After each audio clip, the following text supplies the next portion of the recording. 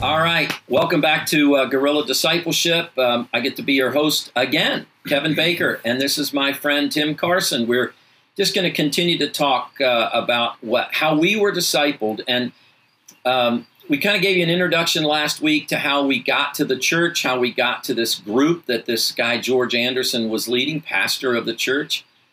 And Tim, here's what I was thinking about in terms of what we talked about last week, that in those early years, what I feel like George did was he made Jesus real for us in a way that was amazing. He made Jesus real.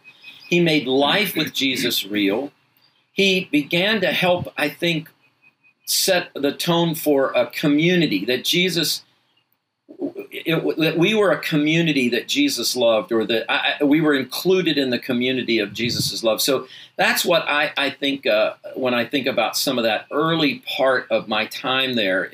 But what eventually happened, and I think it was intentional on George's part, is we became his apprentices. Yeah, we talked a little bit about that last time.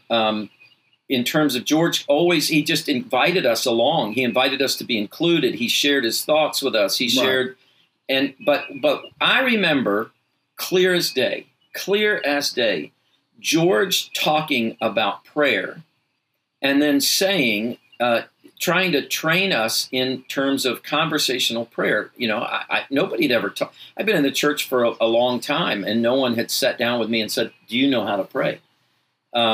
And they did it in a way that felt sort of, or George did it. I mean, I remember him just looking at me and starting to pray. And I'm like, wait a minute, don't we have to close our eyes? And he's like, prayer is just a conversation with the Lord. And and so did you have those kinds of experiences? Yeah. And again, it wasn't one thing. No. It was everything. Exactly. It was everything combined. I think we said last week that we talked about George pouring his life out. So I remember us having one of the deeper conversations we ever had, George and I, about, being a man of God while we were playing golf. Yeah. And, we were out kind of hacking around the course. In fact, it's a funny story because we were playing with a father-son that they paired us with. We didn't know them. Oh, wow. And the son was not playing well and was just cursing up a storm, up one side and down the other every time he'd miss something. We were on about the 11th green and he missed a putt and just let loose, stopped mid-sentence, looked at us and said, "Y'all are preachers, aren't you?" And George said, "Well, as a matter of fact, we are." But we had this great conversation about what does it mean to be. I think the conversation had to do with being men of integrity in ministry, right?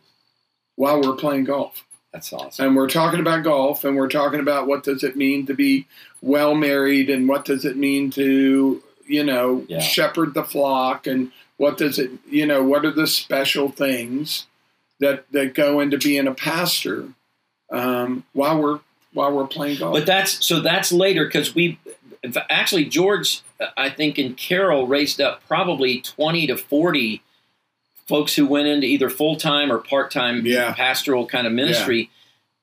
But I think he was doing that life on life and those kinds of conversations even before either one of us felt called to the ministry. Wouldn't you agree? Well, and again, the DNA of the church, he had already done that. They had already done that with the people who were just above us. That's true. That's true. And then he moved it to us. As we sort of came of age, he was very intentional about moving that to us. And that reminds me, he started introducing us around like he was so proud of us. Like, hey, these are my guys. These are my guys. Yeah. And that was, again, looking back on it, I just had never had that experience where somebody was honoring me and apprenticing me, pouring into me. Right. And again, all of it was taking place just very relationally. It wasn't a program. It was just who George and Carol were. They would invite us over to their house. But so there was this. I want to go back to. There was some skill training.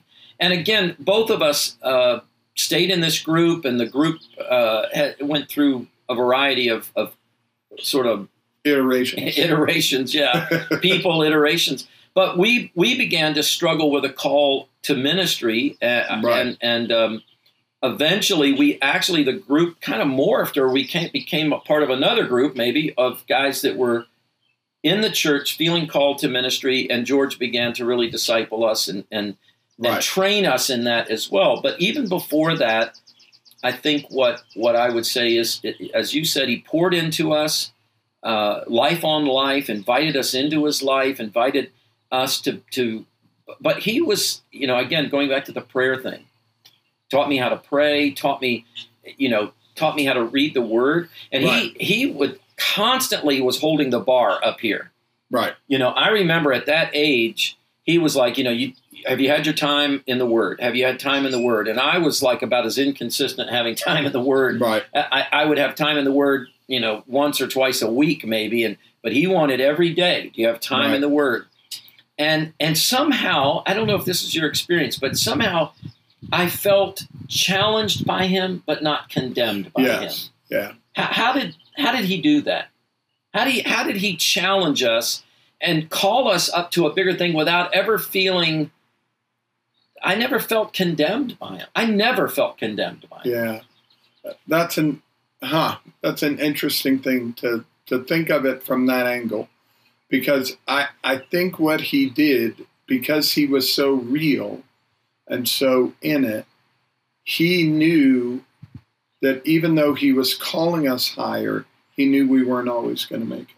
Maybe that's And right. there was a lot of allowance. Yeah, for he that. was so gracious. Yes. I mean, Yeah. that's how I felt. The discipling that we had was unbelievable, godlike and godly. I would say godly Right. expectations with, hey, there's grace. There's Yeah. grace here. God, you're going to grow as God. You got to give yourself over to God. I saw full surrender. I saw George.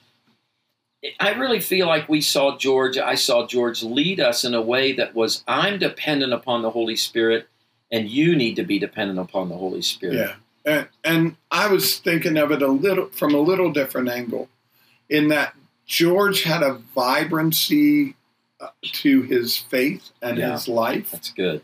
And he just invited us into that same vibrancy. And it wasn't Right. an everything's worked out vibrancy. Right, exactly. It was I don't know.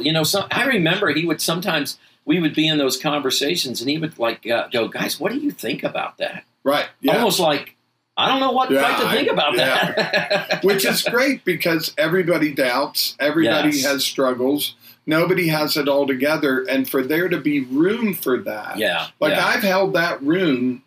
yeah. Like the rest of my ministry, I don't get all freaked out when, I don't have it all figured out.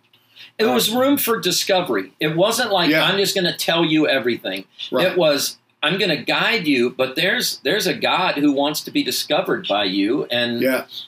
and he invited that, and you felt like at times he was genuinely discovering God through us. Yeah. Like, it wasn't a one-sided deal. So it was interesting. All right, so we eventually, in fact, I think George said this later on, the two of us really began to walk together. Mm-hmm. It started, and so this has been, I want to shift now. George got us started. George continued even to this day. Praise the Lord, George and Carol are still alive. They're still very central in our lives in terms of our hearts. We don't see them very much anymore, but at some point, some of that discipleship transferred over to our relationship. Well, I was thinking about this when we were talking earlier. George cast the vision across the church, and specifically to us, to do life together. Yeah, that's true. I mean, his vision of church was, y'all just get together and do life together and figure it out together. You'll be stronger in your faith together than you would be individually. And Yeah. so just do that. And again, it's that relational piece. Yeah. Those people, and Cindy and I have not been part of Mount Oak for, Cindy's your wife. Cindy or your is my girlfriend? wife. Yeah. for more than 30 some years. Yeah.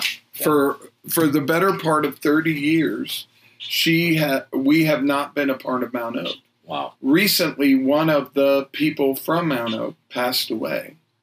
And when we heard about it, my wife wept because that woman was another mom to her and had prayed for her and discipled her and loved her. Those people, all these years later, are still significant to us. You know, and Tim, that's a great, that idea. We had that church was full of spiritual moms and dads. Yes. And that was full of spiritual children, and it was full of spiritual adolescents. And we were allowed to be that. We were allowed, again, it was like, nobody ever said, oh, you're just a spiritual adolescent. But it was you were around people with great maturity, right? And they would nurture you, right? As you would let them. I mean, if you let them, it wasn't a lamb situation where they took authority in your life. Yeah. But if you gave them an opportunity, if you gave them authority, they would speak in. They would nurture, care for you. But the thing you always knew about that group is they were for you. Yeah, that's so good. They were for you. Even when you failed. Yeah, that's right. And you failed a lot. I did. There's no question. But they were for you. Right, yeah. You know, it just... That's so good. Yeah, it's just, I told you this story the other day.